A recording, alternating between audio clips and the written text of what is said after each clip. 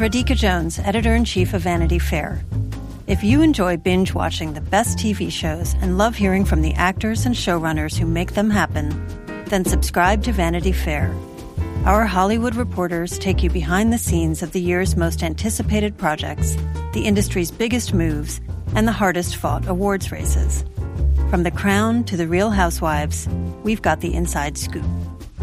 As a special thank you to our still-watching audience, we're offering 15% off a yearly digital subscription to Vanity Fair.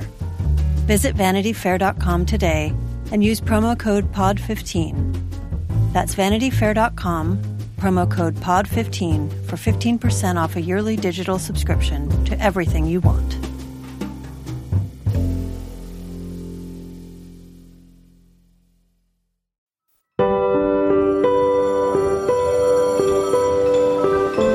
Why are you following me? The stuff you wear isn't appropriate for what you're planning on doing. You don't know anything about me. I'm ready. You're not. And none of the stuff that you're thinking means anything anyway. Never kissed anyone before.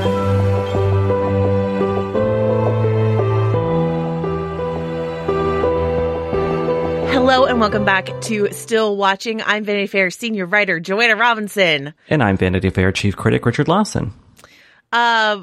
We are back. We've been gone for a little while.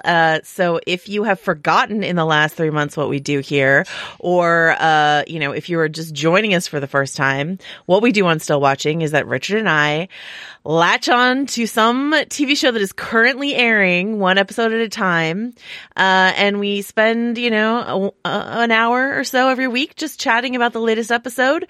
We have focused our attention right now on the new Luca Guadagnino miniseries, We Are Who We Are, which is airing on HBO and Sky Atlantic. Richard, how do you feel about going into Luca territory? Well, it's nice to travel to Italy, even though it's kind of a weird, kind of eerily Americanized version of Italy. And he makes such lovely worlds to kind of wander around in, weird as they may be. So I'm excited. I think that on this show, we have tended to cover stuff that maybe is a little quote unquote bigger or buzzier. But we're in kind of an interesting interim time before the fall TV really gets ramped up. But to that end, while I'm very excited about covering We Are Who We Are, we should also say what we're going to cover next, because I feel like that's going to be, maybe a little more, on people's radar, than this one is. Yeah, I mean, I'm excited for us to spend a few leisurely weeks in Italy. But you're right that the show we're doing after this is a little more on brand for us, and that is The Undoing, which debuts October 25th, and that is also on HBO, and that is the Nicole Kidman, Hugh Grant, David E. Kelly, Susanna Bier, all very, very Still Watching friendly names, attached to this upcoming project. So, stick around with us, come to Italy with us for a while, and then, let's go do a murder, I think, is what we'll be doing on The Undoing at the end of October. Does that sound right, Richard? Yeah, that sounds right. I mean, I don't anticipate, based on the first episode, there being murder in We Are Who We Are, but you never know. Honestly, you never know. If you've seen Luca Guadagnino's film I Am Love, there can be sudden and unexpected death. So, well, yeah, and there's murder and a bigger splash as well, and plenty of murder in Suspiria. So, okay, so we're gonna do something a little different this week than what we usually do, which is we're gonna do a little bit of a catch up, basically how I spent my summer vacation watching TV catch up. Where Richard and I are just gonna talk about some shows we watched on the break, and maybe shows we would have covered if Still Watching was running over the summer. So just to give you some recommendations. Then we're gonna talk about Luca Guadagnino as a filmmaker and as someone, this is his first foray into the world of television, as far as I know. And so, we're just going to chat a little bit, maybe try to contextualize, what to expect from a Luca Guadagnino show. We don't know necessarily what to expect from a Luca Guadagnino TV show, but we can maybe guess based on some film stuff. And then we'll premise ourselves a little bit in the world of We Are Who We Are and talk about that first episode, that aired this week. So let us start with what we watched on our summer vacation or over the last few months. Richard, what caught your eye in a major way that you wish you could talk to me about every week?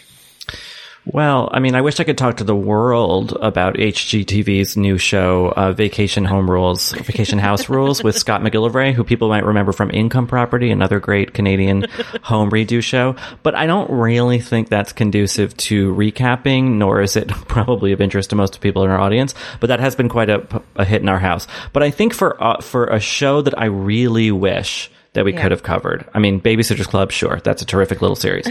But I feel like, and maybe you agree with me, that the standout series of this summer was I May Destroy You. Correct. Another HBO property. We're not solely in the tank for HBO, I promise, but just so happens we cover a lot of their shows. But anyway, that's the show from Michaela Cole that deals with sexual assault and memory and online identity in myriad interesting, really thoughtful ways. I mean, it's just some of the best TV that's come out, not just this year, but in many years. So I feel like that would have been the obvious one. Do you agree? Yes, I completely agree. And I see a little bit of I May Destroy You, not just because Michaela Cole took her show to Italy a couple times, but I see a little bit of it in this first episode of We Are Who We Are, which we can talk about a little bit more when we get into the episode. But yes, I mean, I May Destroy You. I would have given anything to talk to you about that every week and talk to all of our listeners about it every week. It's just incredible, powerful storytelling. And I hope all of you, if you didn't check it out, I hope that you do. Even without us yammering in your ear about it every week. So that's a big one. Another one, it technically premiered before we went on hiatus. But I still wish we had talked about it, cause it stuck in my head, is Normal People. I don't know how you felt about Normal People, but I was really captivated by it. And, it's based on a great book, and I love talking about like book and show comparisons and stuff like that. So, Normal People is something I really wish I had gotten to spend sort of long form podcast time with this year. Did you like that show? How did you feel about it? Yeah, I didn't finish it. Not because I didn't like it. I just, the tide of things came along and swept me into other stuff that I had to cover. But and clearly that show was so buzzy. So it seemed to capture attention in a very particular way, because it's like a lot of sex, yes, but the way that sex was in conversation with some of the other kind of emotional and sociological elements of the show, just I think got a lot of people talking about their own adolescences and their own experiences in relationships at that age, and how they're compromised but also kind of wonderful, and I thought that that would have been good for conversation, and it led to a really barn burning like Laurie Moore review. Did you read that in the? No. I think it was in the LA Review of Books or somewhere, or maybe. Or London Review of Books. But people should seek it out. The great author Laurie Moore wrote this piece talking about the show, talking about the book, but mostly the show, and also kind of giving this very damning and probably not fair assessment of like millennial culture, whatever that means exactly. But anyway, it's a fascinating read. And I think, being someone from a couple generations removed, it's interesting to hear what she had to say and what young people said in response to it.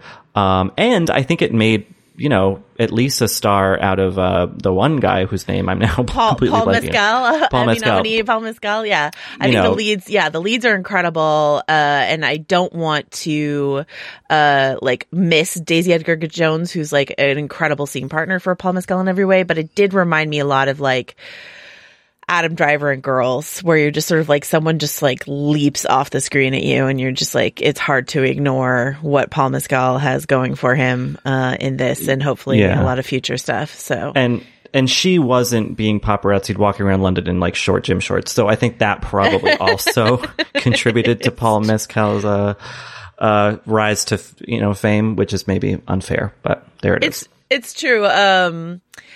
It's the kind of I think the reason why I keep going back to the Adam Driver comparison is that I feel like his performance is the kind of thing that like all the like quote unquote great directors will see and be like, I want that guy in my movie. So like I wouldn't be surprised if he pops up in like a Scorsese or a Spielberg or like whatever, that they're like, get me the Normal People guy, sort of thing. So I'm hopeful for big things from Paul Mescal. And an Emmy nomination for your first major, TV role. That's some good stuff. The last thing I want to mention, from my summer watching, it's actually ongoing on HBO, is Lovecraft Country, which is a show that I feel actually a little like mixed about. But is once again based on a book. And I think and also there are limitations to what Richard and I can understand about that show because, given the capacity of us, and there's some great, non-white led podcasts covering the show that'll probably do a better job than we might have. But, I just find this particular adaptation, given that the book Lovecraft Country, is written by a white man and the show is, run by a black woman, and the subject matter it deals with, which is like Jim Crow America, the horrors of Jim Crow America made literal, through like genre television. I just think it's endlessly fascinating to think about why certain changes were made and, from one storyteller to the next. Does that make sense, Richard? Yeah, absolutely. And, I think that's another HBO show. And if listeners want to kind of peek behind the curtains, how the sausage is made, it's hard for us to cover streaming shows because they're all available at once. Right, and right. HBO is one of the last things, people, networks putting out prestige-y stuff that I think is worthy of conversation, in an intense podcast form, that's doing it week to week. So that's why. Like HBO and FX on Hulu, and that's it's kind of it. So, we were really happy to cover, the FX on Hulu show, Mrs. America, before our hiatus and stuff like that. But that is, I promise, big HBO is not lining our pockets in any way. So is there any other, summer or late spring TV that you want to mention, Richard, before we roll on? No, probably just that at the behest of the person I live with, I have been watching for the first time. He's rewatching Fringe, which oh, nice. I am unbelievably into after we just finished season 2. And I don't know. So if anyone, we're still mostly in lockdown, whatever. If anyone, in addition to all the new stuff that we can all be enjoying, if you want to deep dive into something to watch a couple episodes before bed, Fringe has been an unexpected pleasure the last kind of month or so. Oh, great. Okay. It's so funny. I got into a recent J.J. Abrams, I'm doing another podcast about the TV show Lost called The Storm. We're rewatching the whole show. It's been a really interesting journey. We're midway through or something like that right now. But then I was also watching Alias, with a friend of mine. We were using it as watching it while working out, in the quarantine sort of thing, long distance. And that's been really effective because Jennifer Garner has these really aspirational arms. So you're one more rep to be as ripped as Jennifer Garner. But Alias is a really, really fun rewatch because, that show got really messy, but it was really good at the beginning. And then I rewatched some of Felicity recently for another podcast that I guested on. And so I was really in the JJ verse, except for Fringe. So you completed the quadrilogy of JJ shows with Fringe. So it's in the water. It's in the water, that JJ Abrams. All right. So that's some shows that we would recommend. I think we most of all agree on I May Destroy You, a really fantastic, piece of art. Yeah, is what I would call it.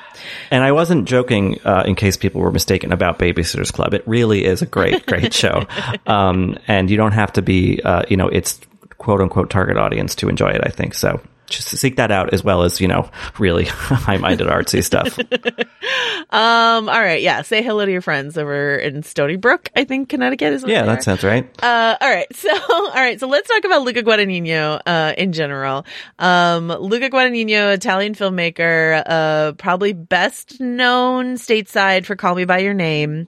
But directed I Am Love, A Bigger Splash. So A Bigger Splash, I Am Love, and Call Me by Your Name are 3 films that he has, after Call Me by Your Name was completed, he started calling his Desire trilogy, which I think is an interesting thing to think about when we talk about this show. And then he made this, I thought, incredible remake of Suspiria, something that really stuck in my head after I watched it. So that is the brunt of the Luca-verse. Would you say that's true? What is there anything major I'm missing? Well, no, I think that the hallmark of his filmmaking, which has covered a really disparate array of topics, is this complete sensory immersion, you know, while also having, even in Suspiria, a kind of delicate hand. You know, my first experience of his films was I Am Love with Tilda Swinton, which I think came out about 10 or 11 years ago. Yeah. And I knew nothing about the filmmaker. I knew nothing about what the movie was about, but I knew that Tilda Swinton was in it. And a friend from an old job, you know, took me, and I think we might have gotten a little stoned beforehand. And I was just like totally bowled over in the best way, and walked out of a now shuttered theater in Manhattan, just kind of staggering down the street, and, you know, have been really hungry to see what he did since. And really, you know, while certain things like A Bigger Splash have maybe alienated me more than others, like Call Me By Your Name, I've always been drawn back into the way that he marries aesthetics with a deeper kind of feeling and intent. I think that it's really easy not easy, but like a lot of filmmakers can make a really pretty picture and put the right song up against that picture, right. But like, that's it. And I think that, you know, there are moments in Guadagnino's work, even in this show, where you're like, okay, this is just a nice thing to look at and listen to. But I think also there's that other thing, that thought that kind of is rumbling underneath it always, that makes him, I think, a really great filmmaker. It's interesting that you were alienated by A Bigger Splash. That is my favorite Luca Guadagnino film, and that is okay that we had different experiences with that. But I think something that really, you know, rang true for me when I was just doing a little digging into some of the really brilliant writing film lovers have done about Guadagnino films to try to like better understand my relationship with them and my understanding of them. I did not know that he had named those three films the Desire trilogy, but thinking about the way in which in this show that we're watching here and in those films, the camera treats male and female bodies. I mean, it's just like what's interesting about Luca Guadagnino's camera is that it equally, like I just don't feel like it's the male gaze camera, but it really lovingly captures what it's like to look at someone who you find incredibly beautiful. Because like, as much as the camera worships Armie Hammer in Call Me By Your Name, it also worships Dakota Johnson in A Bigger Splash. You know what I mean? There's just like this equal opportunity, like lurid gaze that's happening. And it inspires, for me, the viewer, it inspires something in me, that not every film that tries to examine what it means to be attracted to someone can do. As you say, it's that sensory immersion. Sometimes that can be unpleasant, but sometimes it can be just incredibly overwhelmingly powerful, you know? And I think that what he does really strongly and is really doing in this show is he's really good at capturing something interior, which is a character thinking, and making that somehow manifest, whether that's how he shot a scene or even a single shot or scored it or whatever, or, you know, there's a sense of real knowing in his stuff, even if the characters are confused like they are in Suspiria, or, you know, someone like Elio in Call Me By Your Name, who is really just kind of bursting at the seams with kind of new adolescent life and just like hungry to experience the world. But then there are also these lovely quiet moments, as there are in We Are Who We Are. So I think that like, what is so, appealing about what he makes is, yes, that there is this kind of loving gaze at bodies and people in beautiful settings, but that kind of deeper connection, that deeper pull of kind of being inside the processes of their head and feeling that kind of attraction, that kind of recognizing of like, oh yeah, we're just like in the world together and thinking it through and processing things. I think that's really, it's really rare to see that done, with so like, I hate this word, but like sensuously rather than intellectually, I guess. Yeah. No, I think that's right. And like that full immersion, you know, like, it's interesting. I wrote, sorry, I'm so sorry to do this to you guys listening. But in college, in one of my English courses, or maybe a few, I really was fascinated by, the English writers of, the 19th and 20th century and their how they love to take their characters to Italy. By English, I mean like the British writers, how they like to take their characters to Italy, and Italy serves as this like place to crack open the propriety and like really explore emotion and intellectual awakening and all that sort of stuff like that. I thought their obsession with Italy kind of obsessed me. And so obviously Luca Guadagnini knew himself as Italian, so it's not like that surprising that almost everything he makes is set in Italy. But that idea of Italy as this place to send his American or British or whatever characters to have their own, awakening, continues to be interesting to me. Yeah, I watched, I was a guest on a podcast during quarantine, where one of the movies we talked about was A Room with a View, Yes. the Merchant Ivory film, which I had never seen before. And it was so interesting. Yeah. And I also had watched recently Talented Mr. Ripley.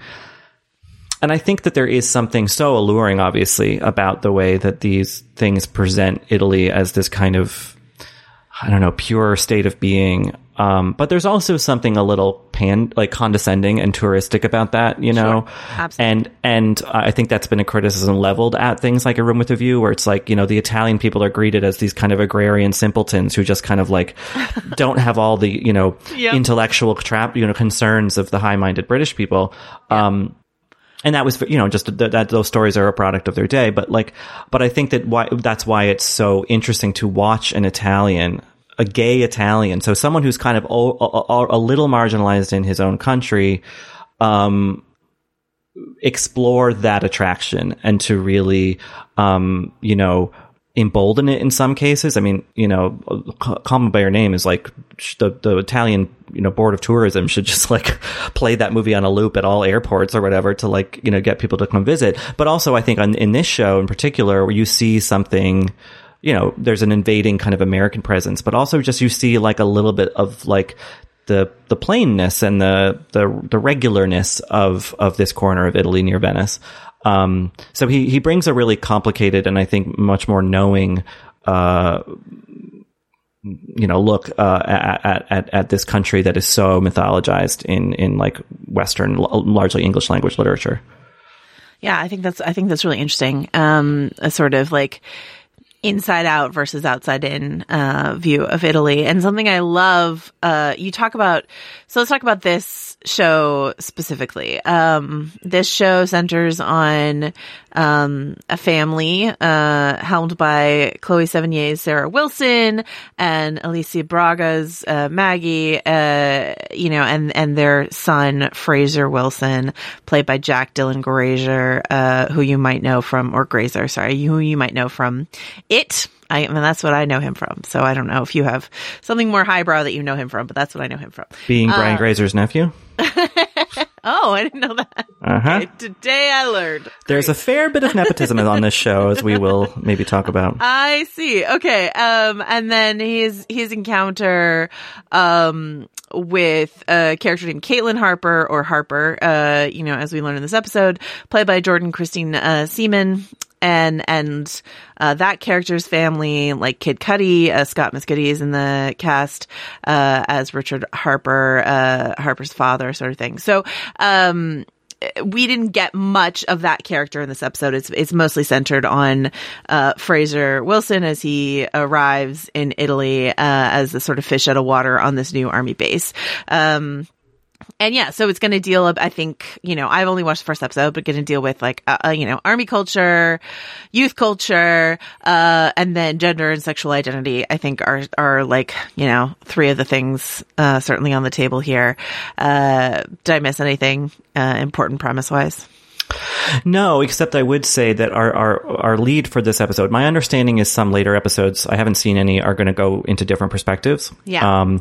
But our lead for this episode, Fraser, who is the son of the new colonel on the base in northern Italy, he's a tricky character to follow. Yeah. And I think that might be a kind of developing theme throughout the season, is that like, I don't know what the implications of a scene like him slapping his mother are supposed to be, or his general kind of like the way he chafes against other people and kind of social situations that might be easier to navigate for other people. I wouldn't want to claim that they're trying to make any case for him being like neuroatypical or anything like that. But like, this is a kid who very much is moving to his own rhythm. And, sometimes that's appealing. And sometimes like with the slap scene, it's kind of appalling. And I think it's going to be interesting to see how that's kind of explored and dealt with as the season goes on. And if it indeed becomes like one of the themes of the show, or if it's just kind of an unaddressed quirk of the character. My notes for this episode are very like spare and very calm, and then right in the middle it just says slaps her Y in all caps. So it's a very strange scene. That whole scene is really weird. Yeah. Right, because then she like very tenderly like embraces him immediately thereafter, and you're just like, I don't know what's going on. But like, okay, so this is something that I've been trying to be down with more. Well, it made me sound really old. More as which is being open to characters who are hard to root for, and really trying to understand why, the filmmaker, the storyteller is interested in them. This sort of mindset brought to you by, I think Euphoria. Zendaya is such a compelling, just on her surface, like root forable person, in my view. But the character that she plays in Euphoria, Rue, I don't know if everyone listening watched Euphoria, but Euphoria is a show that asks you to, dig in and find empathy for characters, for young characters who are extremely messy, right? Mm-hmm. I May Destroy You does a similar thing where like, Michaela Coel's character is not always easy to embrace, but it asks you to do so, and you are rewarded for doing so. This is also brought to you by me listening to this podcast, You're Wrong About, a really good podcast that actually our colleague Katie Ridge turned me on to, but I was just listening to their Courtney Love episode, and it's just like Courtney Love, really challenging figure, but like maybe it's worth it to try to find that empathy or that interest in that really messy challenge of here. It's not to say you have to hang with like every single, person who frustrates you or whatever, but what rewards there might be if you do. And given Luca Guadagnino's filmography, I feel like I probably will be rewarded for trying to care about this character who is, yes, extremely off-putting, at least in initial meeting. Yeah, and his closest counterpoint, even to the opening shot, of We Are, is Elio from right. You Can Count on Me. Call Me by Your Name. Yeah. Where he's leaning on his he's kind of got his arms folded and he's leaning on his arms and looking, kind of gazing at the world. Like, so clearly there are parallel, and even the opening music is similar to the opening credits music, the Nicholas Burton stuff. So like there are obvious like intentional parallels here. And Elio is kind of an asshole in the beginning of that movie. Right. He's obnoxious because he is kind of loose and free with all of his, his beautiful villa and the summer kind of splayed out before him. And you feel like a pang of annoyance, Right. And I think that's being recreated here, maybe to a more like intense degree. But I think that like probably, I'm not a parent myself, but I would imagine that part of the journey of some people's parenthood experience is like having a difficult kid and learning to love that difficulty, not in spite of it, but kind of accept that as part of the person. And maybe to feel that love all the more intensely because of that. So, I don't know. Yeah, my trust is that we will get to a place where, Fraser, in some senses, as much as that teenager can, makes a bit more sense, I guess. But, we'll have to see. Yeah, it's interesting because I think Jack Dylan, it's hard, it's unfair to compare anyone to the beauty that is Timothée Chalamet, but like Jack Dylan Grazer, I think, if he didn't have the bleached hair and the Scumbro mustache, like he also, I think, looks a bit like Timothée Chalamet. So I think it is very difficult not to think about Elio when you look at this kid. But something that is markedly different from, I would say the Desire trilogy, but maybe not Suspiria, because Suspiria, though it is a beautiful film, is like has some sensory unpleasantness to it. A lot of it is on the soundtrack, but there, you know, it's like trying to put you on edge. And I think that's true of this, the heat and the sun and the day drinking of this episode, like, almost gave me a headache by proxy, intentionally so, I'm sure. But this isn't like the lush, sumptuous Italian villa Italy. This is Veneto at like hot high noon. The light is really like white and bright. And, like, honestly, I was like, if this were me, if I were moving, to this army base with my moms, I would be inside where the air conditioning is, or just like parked in front of a fan. I would not be wandering the street taking wine from strangers. So that's just me though. I don't know. Yeah, no, I mean, quite unlike Call Me by Your Name, like the sun is not dappled here. There is no dappling happen. There is no shade there. It's all, you know, very, I love that bit where he, you know, out off the base casually, while kind of following that girl, orders a red wine, and the woman gives him a beer and was like, it's too hot for red wine. I was like, thank you. Yeah. When those other people offered him water or wine, I was like, don't give this child wine. I mean, like, I'm all for free flowing Italy, but like, this is a dehydrated child. Give him that bottle of water, sort of thing. So, and then he just guzzled that box of wine. Oh, but yeah, Look, we've all been in there in the last 6 months. All right. I'm just going to say. You do what you gotta do. I want to talk a bit about, Chloe Sevigny and Alicia Braga, who we will, I know, spend more time with as the show goes on, but like, Chloe Sevigny, I'm delighted to see her here as Sarah, this like really, interesting, authority figure, who is nonetheless like encountering her own, gentle so far, but still obnoxious, gender discrimination, some homophobia perhaps as well. But Alicia Braga is an actress who, like, I always thought we would see more of her. She's Brazilian. She's been in plenty of things, but just like not enough. And I always really like her. And I mean, she's obviously like the easiest to like character we've met so far in this show.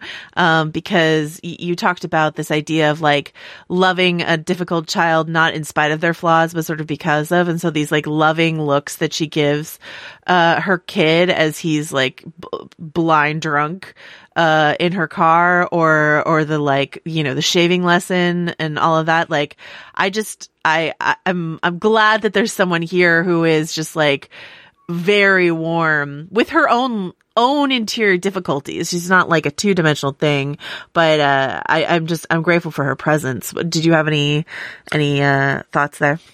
Yeah. I mean, I'm trying to suss out the exact family dynamic. Like I'm not sure, I guess, if Maggie is supposed to have been there since the beginning of Fraser's life. Right.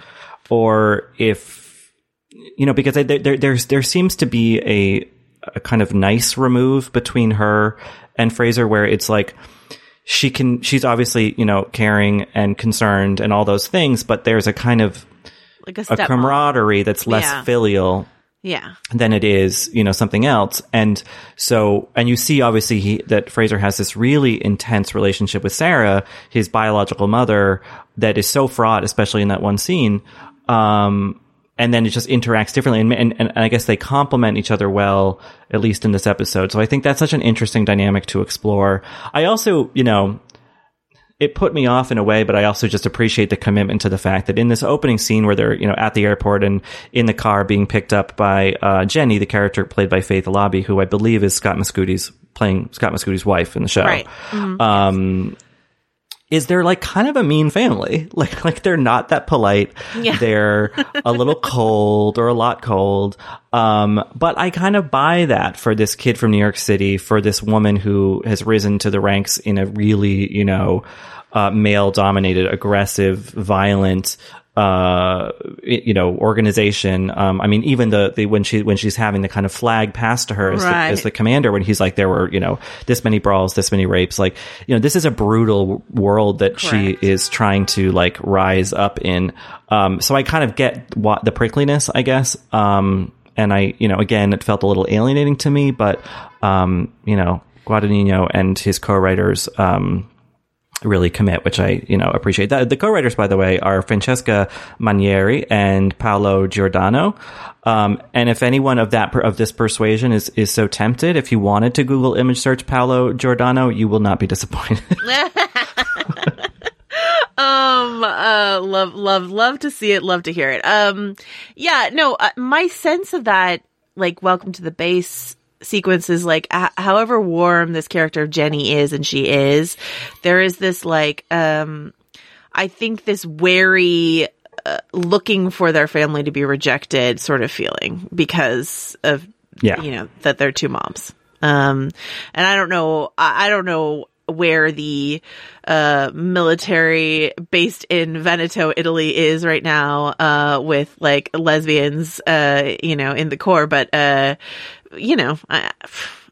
I can't imagine the military is like the friendliest place for a lesbian couple. So, no, and Italy still, has its issues with that. I mean, obviously less so in the north where, the bigger cities are, and there's more money. I mean, I remember being in Rome, I don't know, probably 10 years ago now. And we met someone that my friend who I was with had known from a previous trip to Rome. And I kind of asked him a little timidly, like, where are the gay bars? And he was like, no, there aren't really gay bars. There are club nights and whatever. But yeah, that's an interesting dynamic. And I think, we see some of that perhaps reflected in the scene where Fraser stumbles into the shower where the army guys are showering and is, clearly a little bit transfixed by at least one man in particular. And so that's obviously opening a door to a whole other plot line. But like, I think the way that they acknowledge, oh, that's the new colonel's son, and then they kind of tease him. It's like, would they have done that if the new colonel was a man? Yeah. I think the way the kids are treating him, they know that this new kid is like the boss's kid and they're rude to him and maybe they would be no matter what. But I think that like, it's my belief that like had the new colonel been a man, there would have been a bit more cautiousness or deference or whatever. And so I think that's an interestingly subtle kind of thing that the show makes, takes, pains to illustrate. Yeah. And then I jumping off that shower scene, I do want to talk a little about, we are firmly rooted in this kid's, perspective. And what is fun and challenging, about this episode is like, my interpretation, based on what we've seen, is that this kid is attracted to both men and women, or is at like, I just can't tell if his fascination with Harper, that's what I'm going to call this character because that's how this character introduces themselves, it is sexual or just sort of like, I see something in you that looks familiar and interesting to me, a kid from New York who, wears, animal print shorts or whatever. You know what I mean? Something a little bit more interesting. I can't tell if it's sexual or not. There's the scene where he's taking this photo of her and he looks like he's going to like masturbate to it and then he like doesn't. And so I don't know if like maybe he's still figuring out his sexuality or if he's attracted to, to both genders, or if Harper, because Harper is clearly, has something going on with their gender or sexual identity. Do you know what I mean? It's more complicated than, a classic hetero, story. So. Yeah. I mean, it might be an attraction to all genders, and clearly Harper is, experimenting with their gender performance or gender expression to some extent, at least in that one scene. And I think, I don't want to speak for every kid in the world because that's, a pretty big group of people to talk about. But like, I would say in at least some senses, because of, the availability of this discourse and representation on the internet, I think younger generations are perhaps like at least a little more cognizant and aware of, if not open to, the myriad gray areas within sexuality and gender and all those things. And so my tendency, because I'm older and this is how I came up, is to like put, immediately be like, okay, put the label on it, Right. Yeah. And I kind of have to, I do have to untrain myself, to think that way, to watch something like this or really anything that is, I think, I'm Claire Fallon. And I'm Emma Gray. We're culture writers, podcasters, and hosts of the show Love to See It. Every week, we give an unapologetically feminist dissection of reality dating shows, rom-coms, and other romance narratives. We unpack all the weird messages they send us about love, sex, and dating. And we dive into all the details with special guests like actors, authors, and cultural critics. You can find Love to See It wherever you get your podcasts. New episodes drop every Tuesday. Hi, I'm Lale Arakoglu, host of Women Who Travel. Each story from our guests and listeners is totally unique and utterly personal. We love hearing about your first impressions when visiting someplace new. My first trip to the Patagonia region was on the Argentine side. I couldn't believe the expansive territory. It's like being in Tibet. The emptiness and the harshness really, I found transformative. Or a story told when safely back on dry land. Things happened every single day. I ran out of gas on a jet ski in the middle of the ocean. And I was like, what if a sea creature comes to eat me? But then I'm delusional. I was like, I'll make friends with it and it won't eat me. And maybe I'll ride that back to shore. That's how it works. Yeah. Join me, Lale Arakoglu, every week for more adventures on Women Who Travel, wherever you listen to your podcasts. For the better, less determined to like define something right away or at all. Yeah. Once again, to bring up Euphoria, that was another good exercise for me in terms of just like not boxing anyone. And I guess the point is when you have an episode like this where it's very interior to one character who's a little unknowable, then I'm trying as a conscientious viewer or whatever to like slurp up whatever clues I can find as to like what's going on with this kid and what they're thinking. Since I don't have an inner monologue and they're not expressing their thoughts and feelings to other people really. And so the camera is a clue for me where the camera lingers.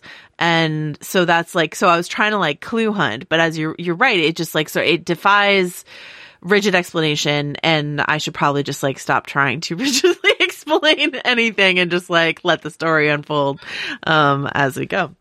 So that is, episode 1. Basically, we're here on the base. We've got some folks we're going to meet. I really want to know more about what's going on with Harper and see all that. Richard, anything else you want to mention about this episode? Well, not to harp on it for prurient reasons, but the shower scene, I think, is something to be cognizant of. And also the way that guy factors later into the episode, right? Because he's the kind of guy leading the mother around. Is, well, two things. One, I know that Call Me By Your Name has come under kind of a continuous or a cycle of critique for the central relationship in that movie, given the age difference, and especially given the how much older Armie Hammer looks than Timothée Chalamet did in that film. And I hear those arguments. I do. I have a different opinion about the dynamic in that film, but so I would be curious to see if We Are Who We Are is about to like wander into, I think, an even starker version of that territory. I hope for many reasons that it doesn't, but we'll see. Though I will say, if people watch that scene and were, I don't know, amused or something about this kid being, I hate this term, but like dickmatized, people should watch the great Almodovar film Pain and Glory from last year with Antonio Banderas that has a long flashback scene or scenes, a whole flashback narrative within the film, and you're kind of not sure where it's going, and then it gets to where it's going, and you're like, oh, okay. So I'm not condoning necessarily what We Are Who We Are is going to do with that one scene or whatever, but it just brought to mind that I think you know what I'm talking about in Pain and Glory. I do. Yeah. Pain and Glory, fantastic film that not enough people saw, despite Antonio Banderas' deserved nomination. So that's your homework. Go watch all of Luca Guadagnino's movies if you haven't already. Go watch Pain and Glory. Let's just get like really arty and European, and we'll be back next week to talk about, more folks on an army base. It sounds fun to me. Richard, until then, where can folks find you? Well, I mean, I would like to be in Italy, but I'm actually mostly just going to be watching vacation home rentals from my couch. So that'll have to do for now. And I'll be on Twitter at Rylas and on VF.com covering a lot of films from the Toronto and Venice Film Festivals, again, from my couch. But it's almost like I'm there. Joanna, where will you be until we're back in Veneto? Well, I will be shaving a roast thin enough to put on a sandwich, but not too thin that you lose the flavor. Otherwise, you can find me on VF.com or on Twitter at Joe Wrote This, and we will be back in Italia next week. Ciao, bambini.